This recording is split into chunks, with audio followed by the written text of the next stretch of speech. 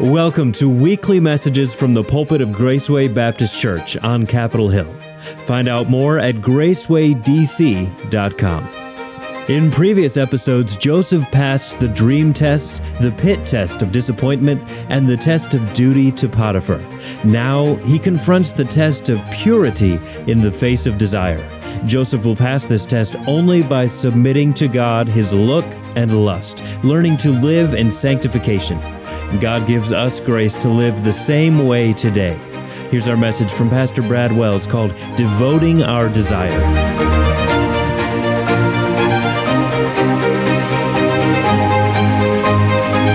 We are studying the story of Joseph from the book of Genesis, and if you would, turn with me to chapter number 39.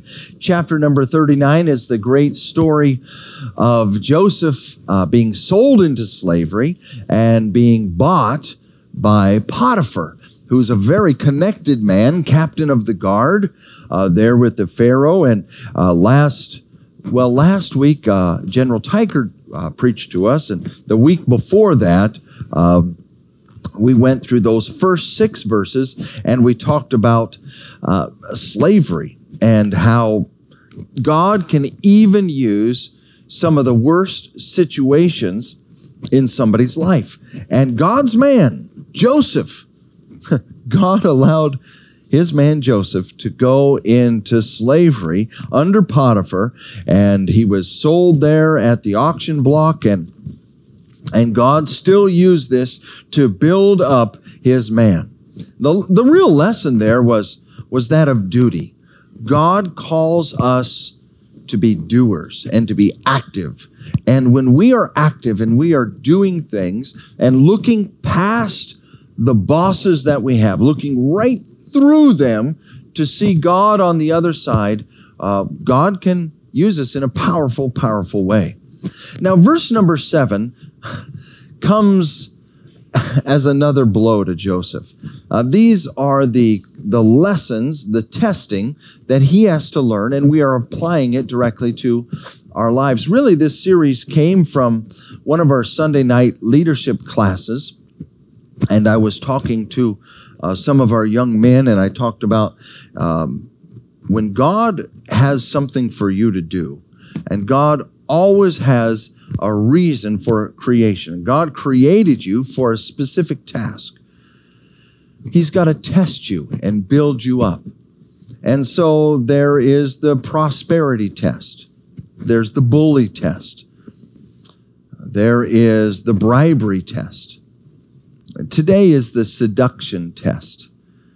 And Potiphar's wife is a lady that has set her eyes on this man of God, Joseph, and she desires him. And this is extremely applicable to each one of us today.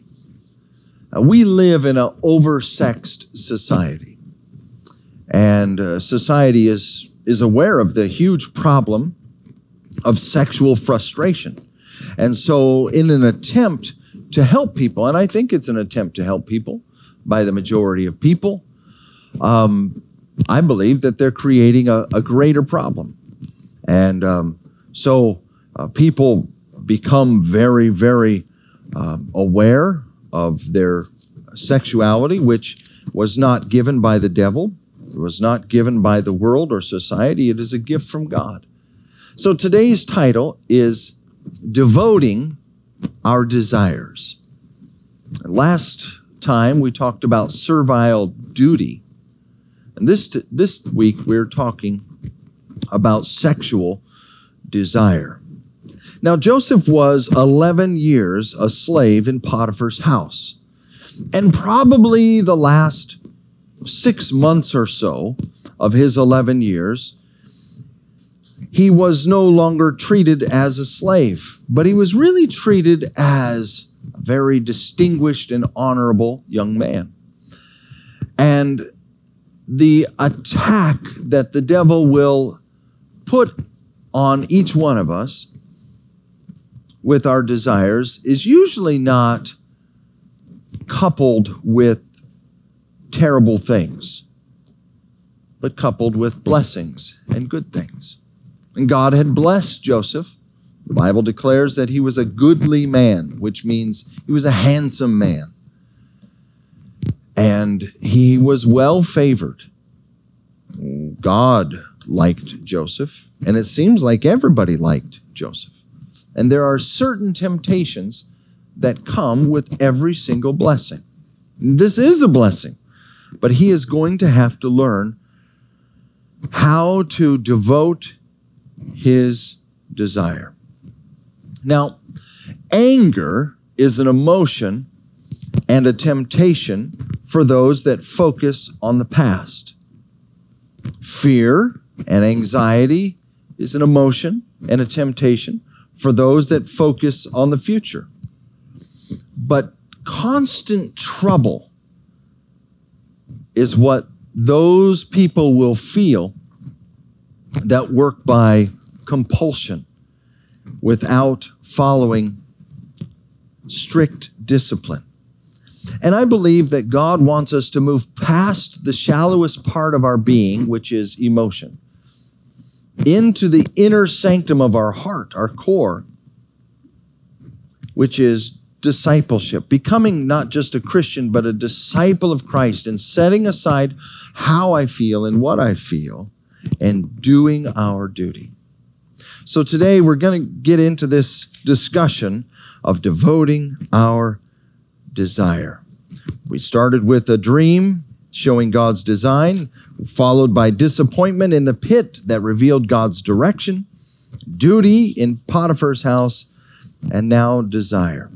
Now let me cut right to the chase here, that all of this started not with love, but the counterfeit for love, which is lust. Love is the most wonderful thing. It's a beautiful thing, but love is actually quite rare. Love is built on sacrifice and devotion. Lust is not built on sacrifice. Lust can be built on manipulation. Lust can be built on all sorts of things that none of us like. So with that, Genesis 39 and verse number 7 launches us into our text.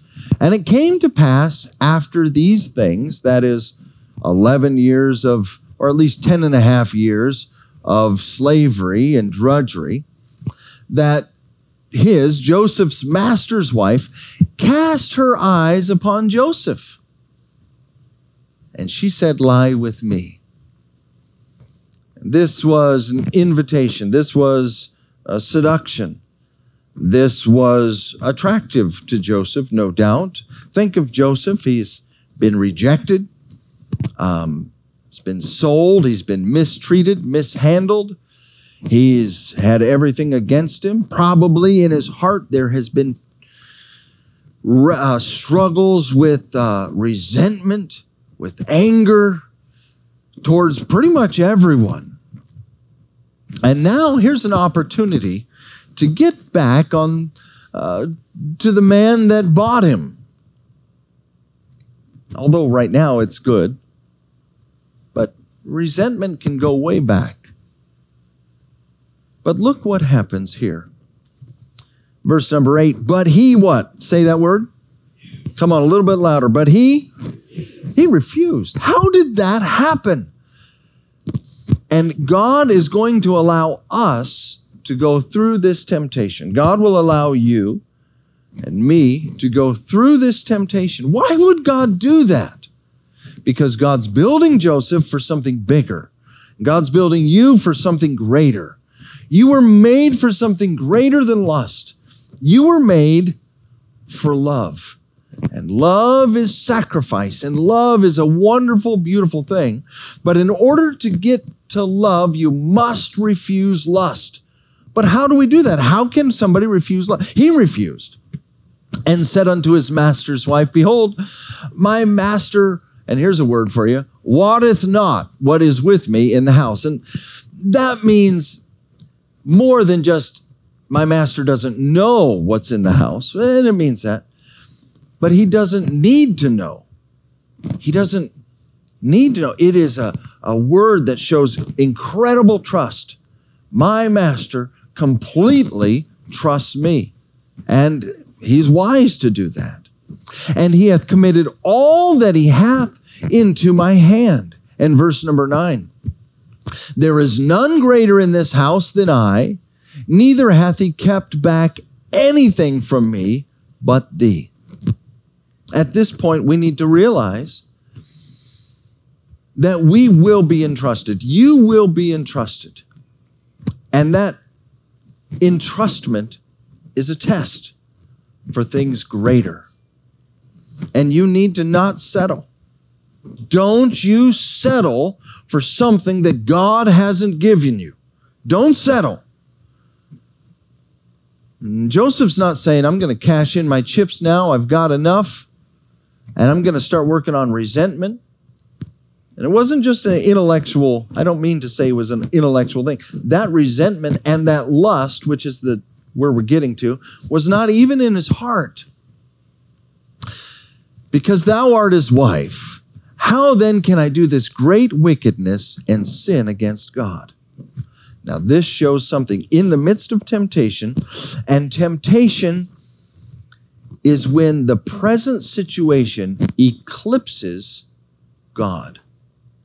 The present situation eclipses and pushes out the presence of God. So when I'm tempted to steal or to lie or to lust or to laziness, and I am just as you are, that temptation pushes away God. The only way I can overcome temptation, no matter what it is to practice the presence of God. And here's Joseph. He's practicing the presence of God. Now, maybe this is the first attempt. I believe it is. She's looking. Lust has come to her, and she is inviting this slave boy, Joseph, our hero, into this circle. And he brings up his master, indirectly brings up her, but the greatest foundation for him resisting and for you overcoming is God. How can I do this great wickedness and sin against God? God was with Joseph even in slavery. God was with Joseph in temptation. And how could Joseph do this? He couldn't do it because he was well aware of God. Let's look at the next verse, verse number 10. And it came to pass as she spake to Joseph day by day. So this wasn't just a one-time attempt. This was every day. And he's living there in the house. Maybe there's servants' quarters or maybe he's been promoted out of the slave quarters to the servants' quarters, maybe he's got a room in the house. We don't know exactly. But somehow she has access to Joseph every day, day by day, and say this next phrase with me, he hearkened not unto her. He didn't listen to her. He didn't allow those barbs and that hook to get set in his life. Why? What was going on? To lie by her or to be with her. He wasn't tempting fate. He wasn't trying to be around her. He's doing his work. By the way, he's not getting benefit from this work. He's working as a slave. He owns nothing. Everything that prospers is his master's, and he's doing this work.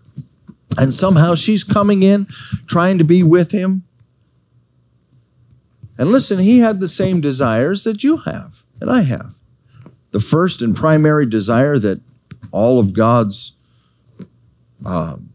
children have, humanity has, number one is to breathe. That's our natural, we need to breathe. And then secondly is to drink. We need to drink. And then thirdly is to eat.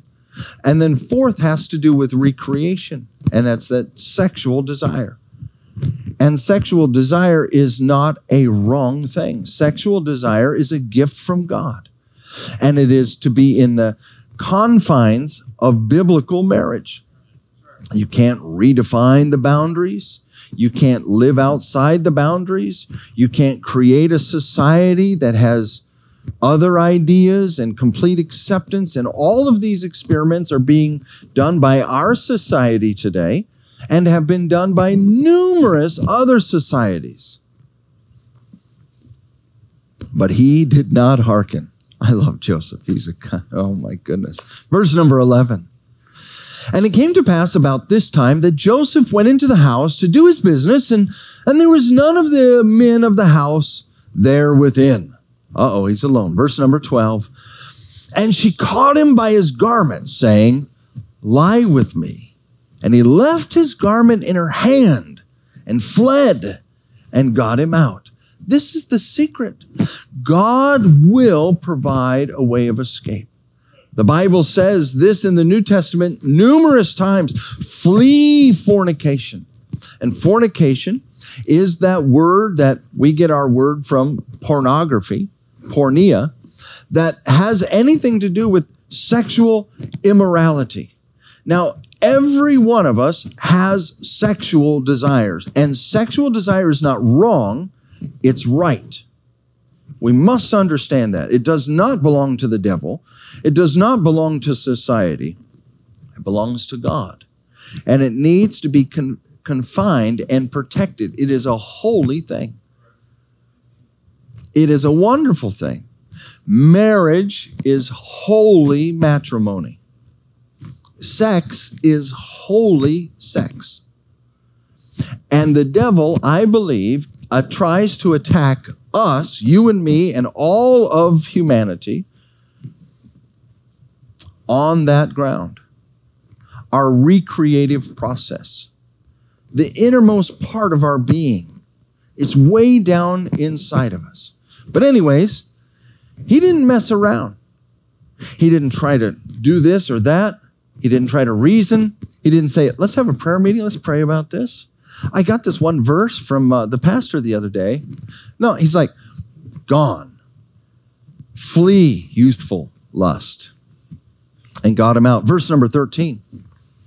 And it came to pass when she saw that he had left his garment in her hand and was fled forth. And verse number 14.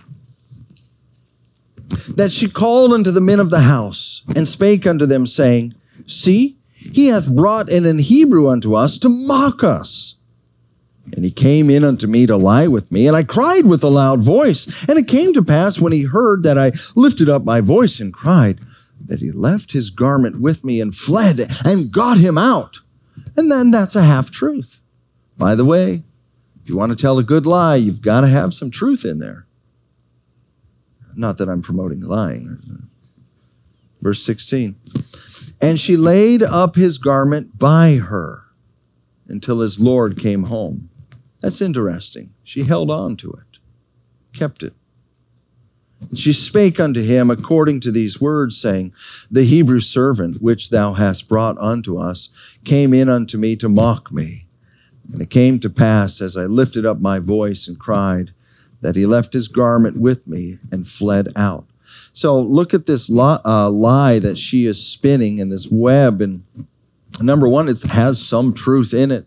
Number two, she already got everybody else in on it. And last, her husband here. And verse number 19, and it came to pass when his master heard the words of his wife, which he spake unto him, saying, after this manner did thy servant to me. See, she's putting pressure on him, that his wrath was kindled. And Joseph's master took him and put him into the prison, a place where the king's prisoners were bound. And he was there in the prison. Here, Joseph, God's man, is accused of attempted rape. This is God's man, and God's hand is upon Joseph. But yet, God is going to use this evil and this embarrassing thing. And how could this be worse? It's all part of God's plan. And God is saying, I want to use this to build the man that will take care of the world. And God wants to use you. So as we get into this, I have too much to give you today. So I know that the mind can only absorb what the seat can endure. So we're going to split this message in 2 sessions. I'm going to go ahead and give you the secret to overcoming lust today. This lesson has helped me and will help you. And pastors and preachers have given this message and this lesson for thousands of years. It's a tremendous lesson. I'm so privileged and honored to present it to you today, something that has kept me as a young man clean, that somehow the Lord allowed me to meet my beautiful wife, and we were married, and we came together clean, and the Lord has blessed us and given us a good marriage and a good life. And realize this, that God is not trying to take sex from you. He's trying to keep sex for you. It is God's plan, but you must do it God's way. Father, we come before you, this potentially awkward subject. Lord, help it not to put anyone off, but help us to be drawn into your presence. And Lord, we pray that your word would be the light to our life today. We're so thankful for the fall season and all the wonderful smells and food and colors and just the beauty of creation. We thank you for the opportunity to be together. Lord, illuminate our lives through your word. And Lord, we will honor you. And we ask this in Jesus' name. Amen. Amen. Our first verse was verse number 7, and I want you to just see that all of this happened through the casting of the eyes. She's looking, and this look quickly develops into lust. In Psalms 101 and verse number 3, the Bible says, I will set no wicked thing before mine eyes. Now, this is absolutely key, because wicked things before your eye will turn you aside. It'll turn me aside. You say, well, you've been following the Lord, you're a disciple. I mean, you're a pastor.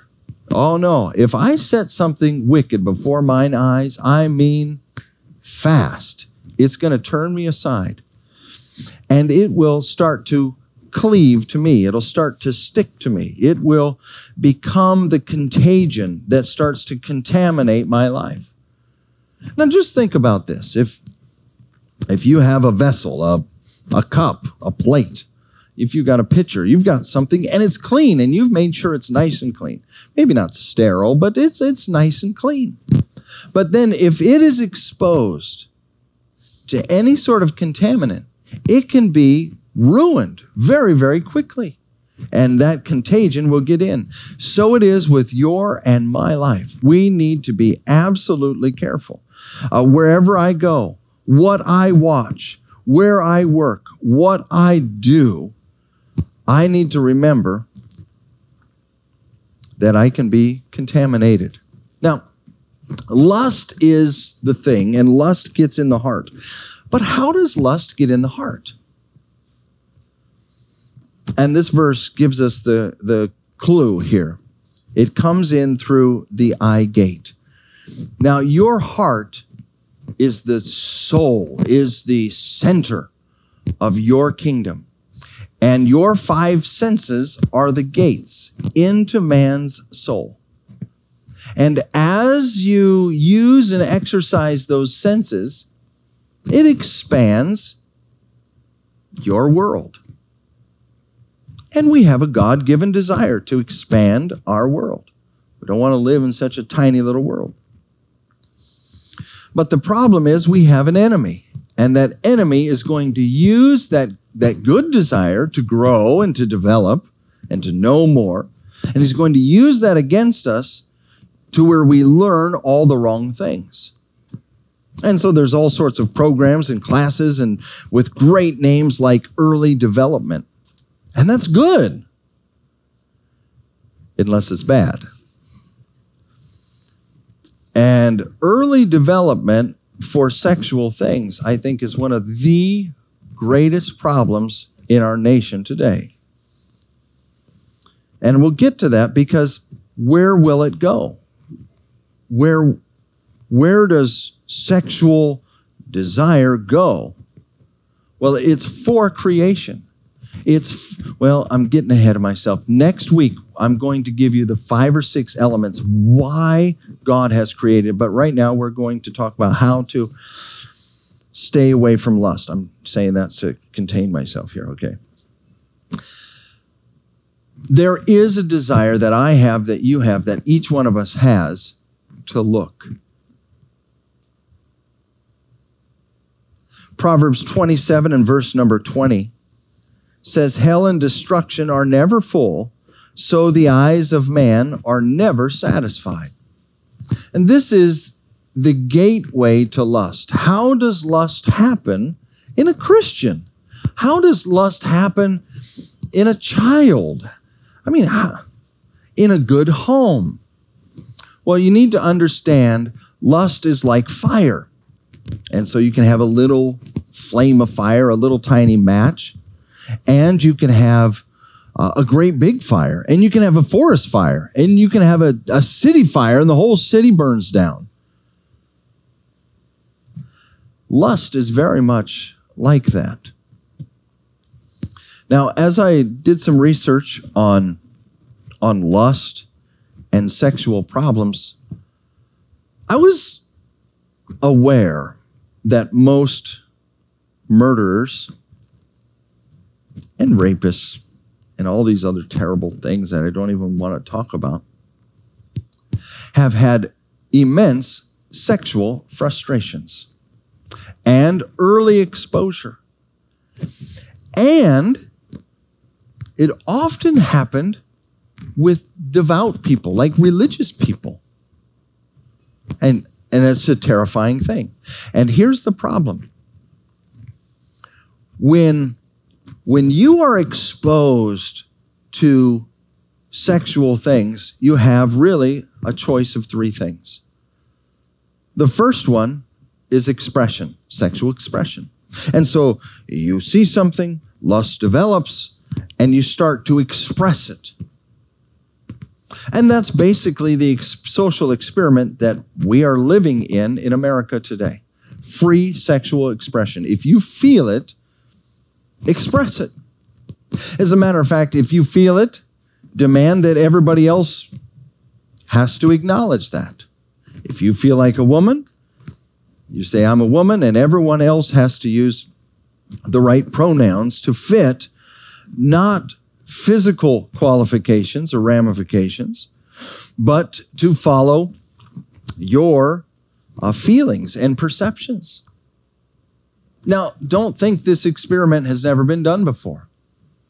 Many societies have done this in the past, and they have all failed. By the way, there's only one way, and his name is Jesus. You have to go God's way. Every other way seems right unto man, but the end thereof is ruin and disaster. So even looking has a lust to it, but lust seats itself in the heart as it comes through the eyes. Now there's 2 elements to look. Generally, men wrestle with and desire to look, and generally women wrestle with the desire to get a look. Now, in our story today with Joseph, it's opposite. Joseph is working, he's getting the looks, and she's desiring to look, whatever. But that's generally not the way it works. Now, 1 John chapter 2 and verse number 16, I've got a few verses here.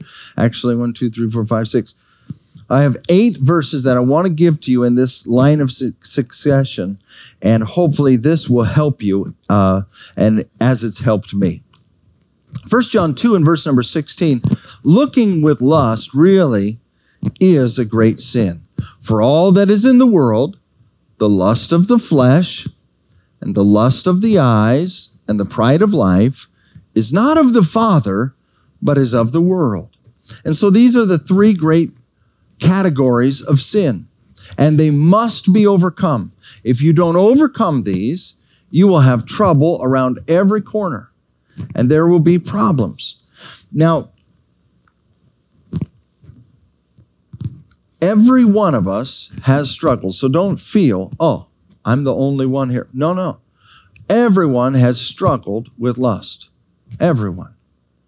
Matter of fact, let's do a quick social experiment here. Quick test. How many of you would say, I have struggled with lust in my life? Would you raise your hand? The rest that don't raise their hand, we might have to. I have struggled with lying. Okay, deception. But this is a common sin. Listen, we're all painted with the same brush. We're all made from the same clay. And this is to help us. This is from heaven to help us. And Christ didn't come to condemn us. He came to rescue us. And that's what all this is about.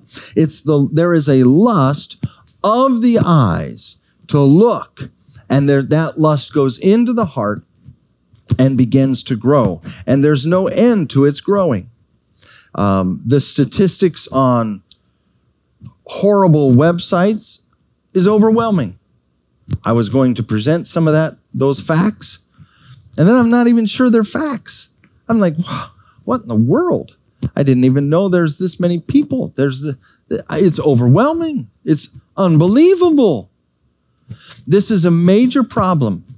And if you are going to live for God, you must understand lust will grow in your heart like crazy, whether you're a Christian or not, if you look. And so if you're going to win this battle, you must stop looking and you must stop trying to get looks.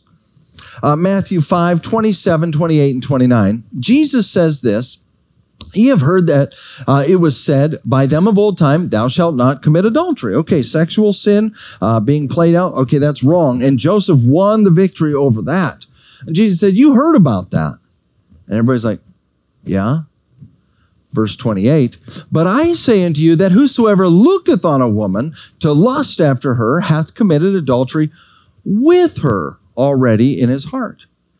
There's a few things there that is just kind of shocking. Number one, that God considers it a sin to look with lust. Now, obviously, you are going to notice attractive people, and that's not a sin. That's not a sin. That they're an attractive person. She's a beautiful woman. They're a handsome man. That's not a sin. That's okay. That's all right. The problem is that maybe it's that second or third look. Actually, I heard a pastor say that when I was a kid. The problem is that first look can be a kind of a long look there before we get to that second look.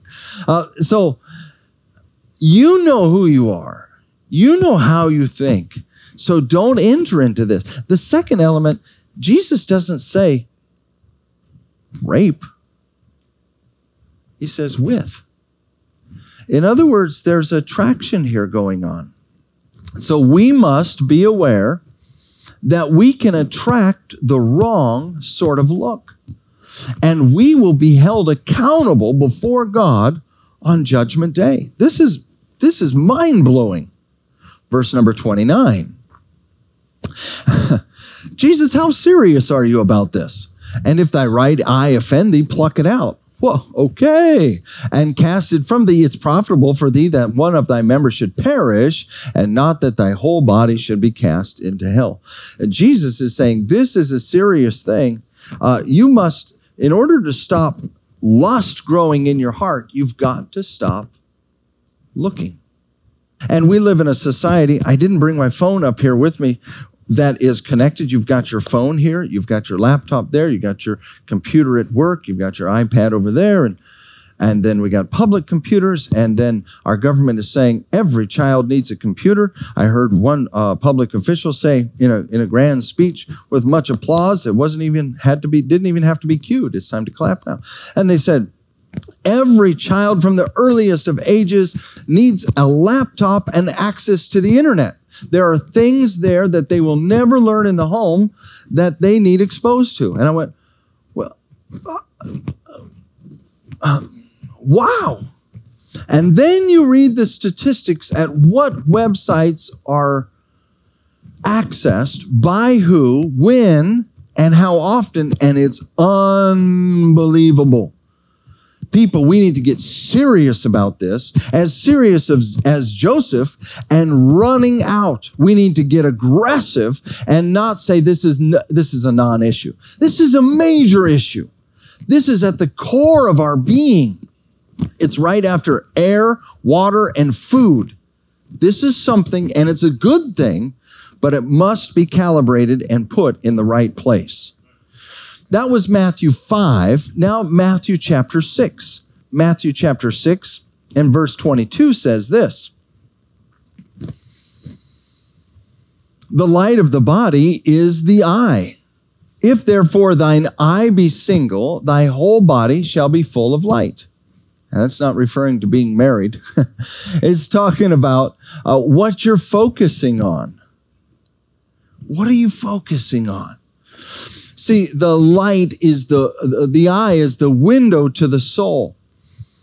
And the unique thing about light is it hues or colors everything that's there. We just changed the light, which in here to kind of these fall colors, and it changed the hue and it changed the mood. And all of a sudden, people that didn't like coffee, they want to start being introduced to, cinnamon lattes and this sort of thing. Now, coffee drinkers are absolutely appalled with this, but those are hardened, ardent caffeine consumers. The rest of people that are just newbies, they all start drinking coffee in the fall because they smelled cinnamon and cloves and you know what I'm talking about here. How many of you are like, none of that pumpkin spice stuff, all right? How many of you are like that? Okay. So listen, the light of the body is the eye. So what you're bringing in to your soul comes in through the eye and the other gates, ears and all the different senses. But this one is very unique because you can focus on the wrong thing. But if you focus on the right thing, your whole life, your whole body will be filled with light. But the next verse, but if thine eye be evil, thy whole body shall be full of darkness. If therefore the light that is in thee be darkness, how great is thy darkness? Is that darkness? In other words, what we look at fills our life and affects all that we do. If you let in blue light, it produces this, or yellow light, or white light, or this color light, or whatever. Whatever you bring into your life is going to fill you. It's going to grow. I love to study the Bible with Christian music playing, but it often distracts me, so I don't do it that much because I become submitted to it. My favorite thing is when Deborah is practicing music and the kids are playing and getting ready to worship. I don't mean practicing regular songs. That does not help anybody under God's heaven. However, preparing to worship, preparing to sing and praise God, that makes an incredible difference. And I mean, my life is filled with worship, and that's my favorite time. How great is the light? How great is the darkness? So what are you focusing on? What are you looking at? What does the algorithm of your social media look like? I guarantee you there's somebody, or at least some process, that is maximizing that and is monetizing that. Somebody is doing that. By the way, anything that's free, when something is free, you are the prophet. You are the prophet. So social media is free. It's free. It's free. No. You are the one being sold.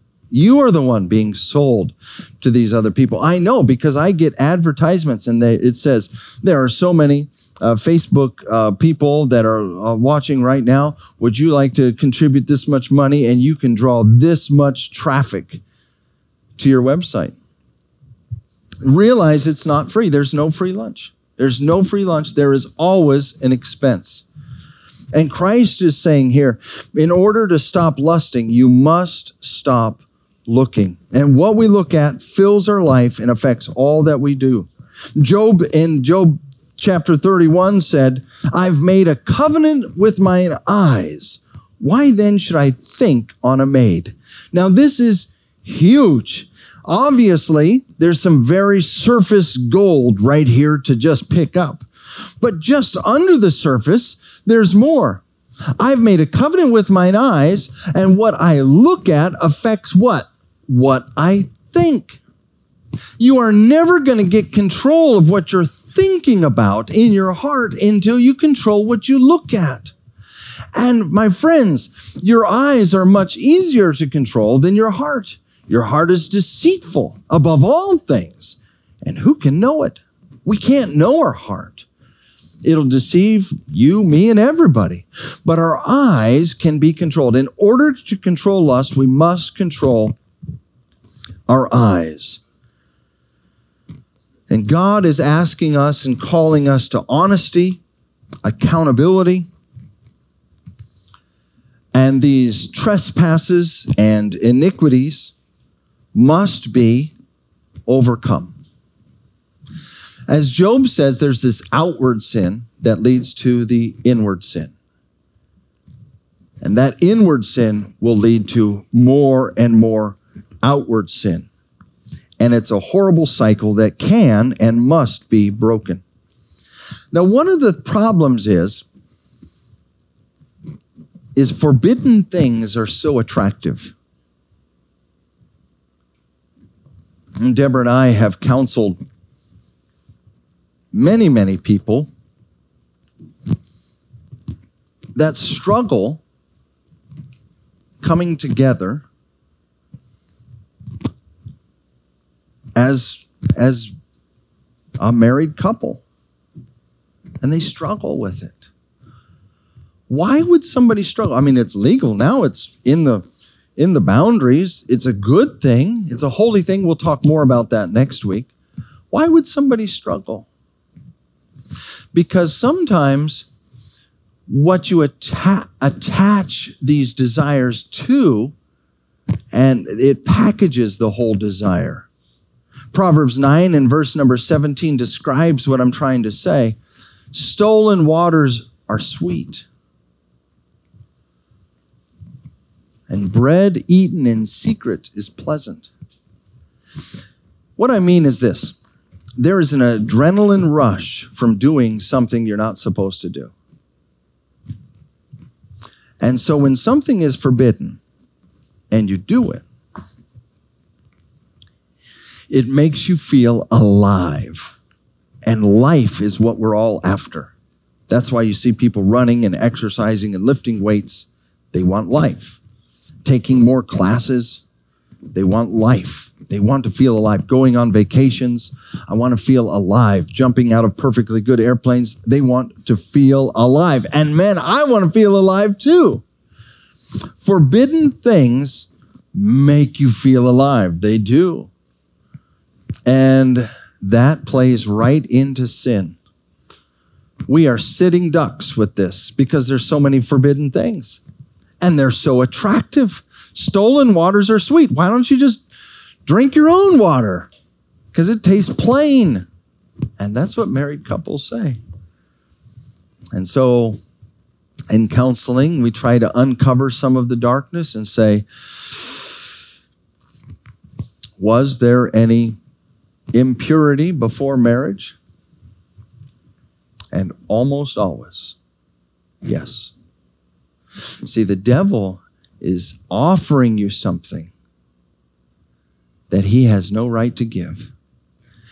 And actually, he's going to take the whole thing. And that's what he does. And God is saying, trust me, trust me, trust me. And God will give him everything. It's just like the story of Adam and Eve. Adam and Eve is in the garden and everything is theirs. Just like Joseph in Potiphar's house. Oh, but there's one thing, Potiphar's wife, but there's one thing, the knowledge of the tree of good and evil. Not that one. Eve fell. How did she fall? Adam fell. How did he fall? They stood there and negotiated and contemplated. They were just reeled in. My friends, if you sit there and negotiate and contemplate, the devil will just reel you in. I've been reeled in before, and you've been reeled in before, and we'll be reeled in more and more and more times, even to things that mock us and haunt us and stomp us. But God can keep you clean. God can keep you clean. God kept me clean. God kept Joseph clean, and God can keep you clean. And you might have fallen, and you might have soiled yourself, and you're embarrassed. But listen, you need to come to God and say, God, I'm yours. I'm presenting my desire before you. And when you do, God will clean you up, and he can use even the most humiliating situations. God can use it for his glory and our good. Our good. And God's going to use this for Joseph's good. So don't develop an appetite for the forbidden. Don't do it. Don't do it. Food illustration is quite simple.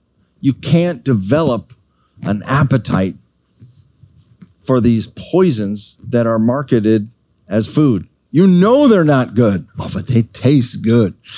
And you can develop a taste for this. Don't do it, because you'll start to like it, especially if you eat it during a fun time. You go to the park, you're playing, you're having a good time, and you do this activity only during the best of times. Oh, what are you thinking? You're associating two things together. You're creating emotions and feelings. Don't do that. Don't do it. Well, I never do that, only during special times. That's the worst time to do it, because now you're associating the two things together. Don't do it. And sex is holy and sacred, and it should be connected with the most wonderful things, truth and honesty and holiness and wonderful things, and God will continue to bless over and over and over for years to come. Psalm 66 and verse number 18. Is everybody still with me? Everybody still with me here? Psalm 66 and verse number 18. If I regard iniquity in my heart, the Lord will not hear me. You know, it's a strange thing, but a lot of people, after they have fallen into temptation and the present pressure or opportunity eclipses the God they love, and they love God, but that pressure just pushed God out.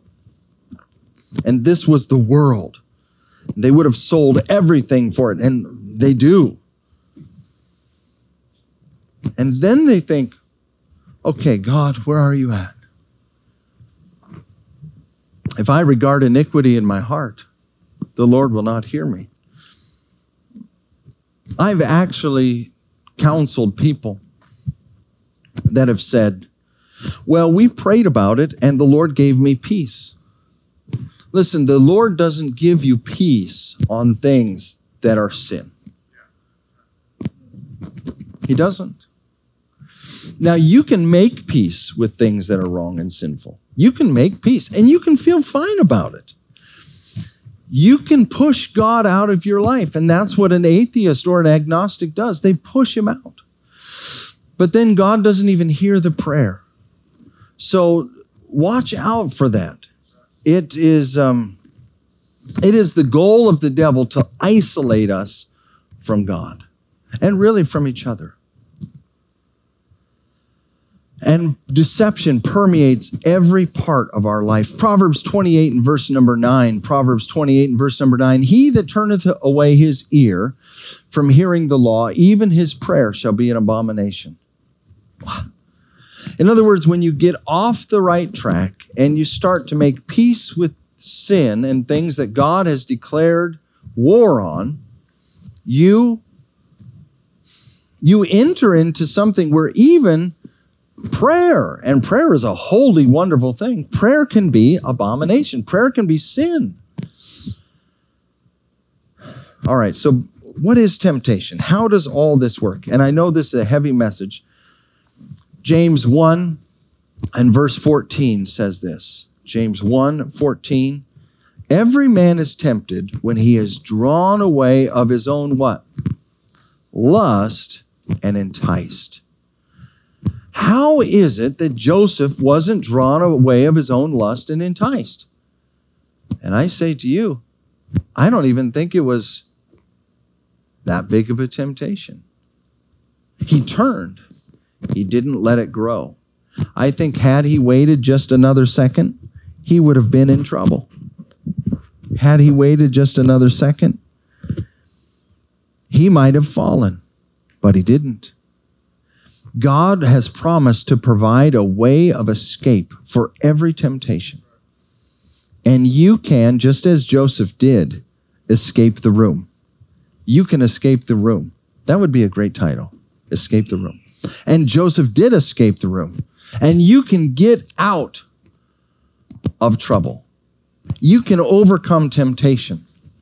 But you have to realize it starts with not lust, it starts with a look that leads to lust, and then that lust draws you away off of the path of Christ. And then verse 15, what happens after that? Then when lust hath conceived, it bringeth forth sin, and sin, when it is finished, bringeth forth death.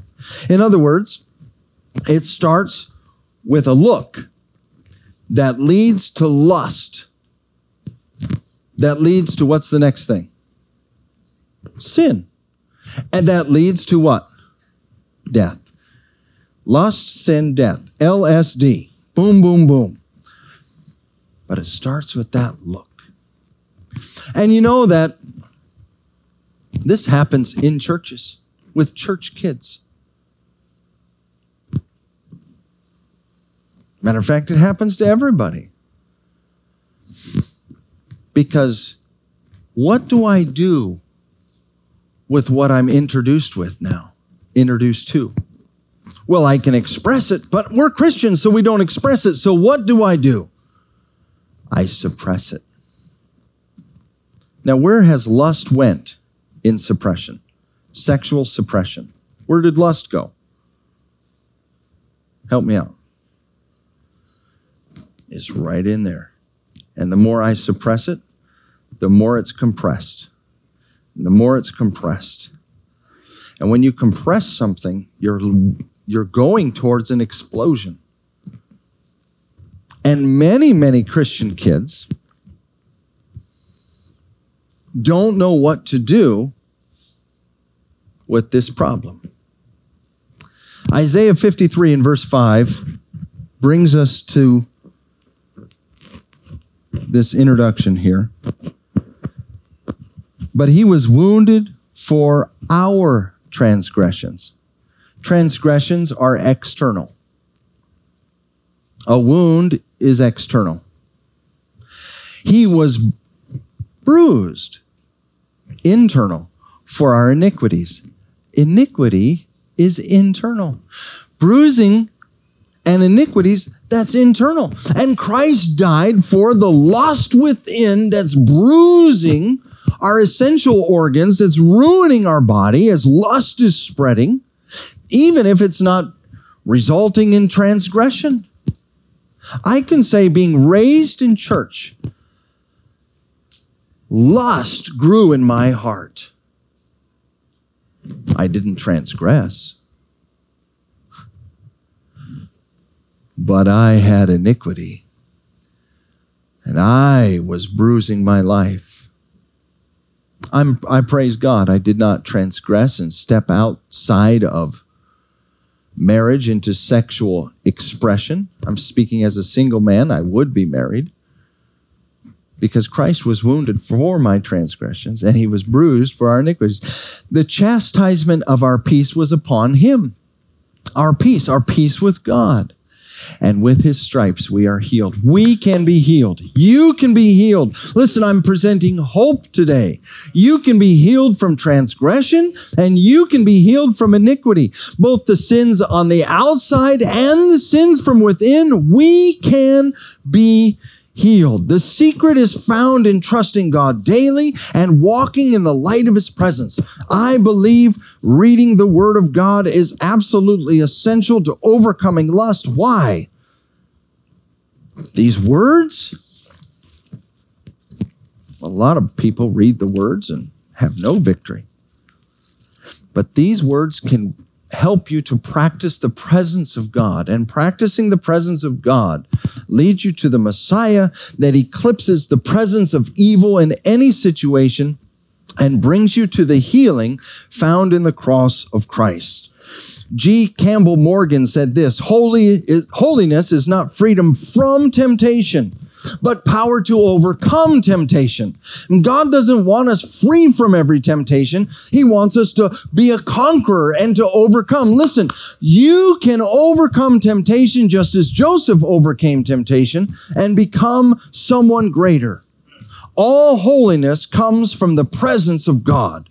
Every victory over every temptation will come as you get closer and closer to Christ. Are you practicing proximity to God in every situation? Now, I've told you, with sexual development, there is expression. We don't even need to talk about that really because we live in an oversexed society. There is also suppression. Suppression leads to confusion, leads to hypocrisy, leads to debauchery, perversion. As a matter of fact, the psychological society and Sigmund Freud and all these boys have found that most psychological problems come from sexual suppression. Most mass murderers and insane people have some sort of sexual exposure in the past that they didn't know what to do with. So why would God allow his man Joseph to be bullied or badgered or seduced by this woman? Why would that be? Because God has the answer and he can overcome through you and through me. Now there's one more word. We talked about suppression and expression. Those are not the way. The right way is sublimation. Sublimation. And it is a word that means to divert or modify. It is a word that has the meaning to redirect to a cultural, higher, or societal acceptable activity. It is to change wrong desires into right activities, transferring that energy. And that's what we must do. Now, I want to say this. We live in a time where this is a big problem. Laziness and lust, that's the devil's cocktail. You sip on that cocktail, hang out in front of your laptop, got your phone, I'm just chilling. Oh man, that's David, the mighty warrior, the man with a heart after God. The Bible says it came to pass when kings go forth to battle that he stayed in his house. David was a warrior. He's a man of activity, but staying at his house and hanging out. He was drawn to Bathsheba, beautiful Bathsheba that looked out over the window, and you know that story that led to lust, that led to murder, and a terrible, terrible situation. You can overcome. One last verse I want to give you. 1 Thessalonians 4 and verses 3 and 4. And Deborah, if you'd play, and we're going to just cut off our message here. We'll continue next week. How does all this work? 1 Thessalonians chapter 4 and verse number 3. For this is the will of God, even your sanctification. Sanctification means holiness, means success. You can be like God. I can be like God. Now, we don't mean that in a wrong way, but holiness, following God's will. That you should abstain from fornication. That's always God's will. Abstain, get away from that.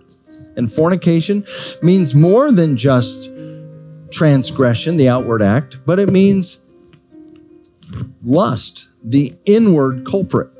Look at verse number 4. That every one of you should know how to possess his vessel, that is your body, in sanctification and honor. Now listen, this is just the last few seconds. Sanctification is how you work with God. Honor is how you work with others. And every one of us feel better when you take a look or you get a look. But all of that leads to lust. And it's not good. Lust leads to sin. Sin leads to death. That's not the path to life. The path to life, sanctification and honor. Would you like to live in honor? I know you do. I do. Would you like to be an overcomer? What you need to do is devote your desire to God. You're not going to be able to just look with lust and live a holy life. I can't. Nobody can. It starts right at their beginning. Your focus. What are you focusing on? I can't be there. I can't go there. There's certain places. I don't go pass out tracts in certain places. I'd maybe get out one or two. I'd fall. Let's stand to our feet. We'll continue this next week. Joseph overcame. You can overcome. It all starts with look. What are we going to look at? Looking unto Jesus, the author and the finisher of our faith. Focus on the Lord.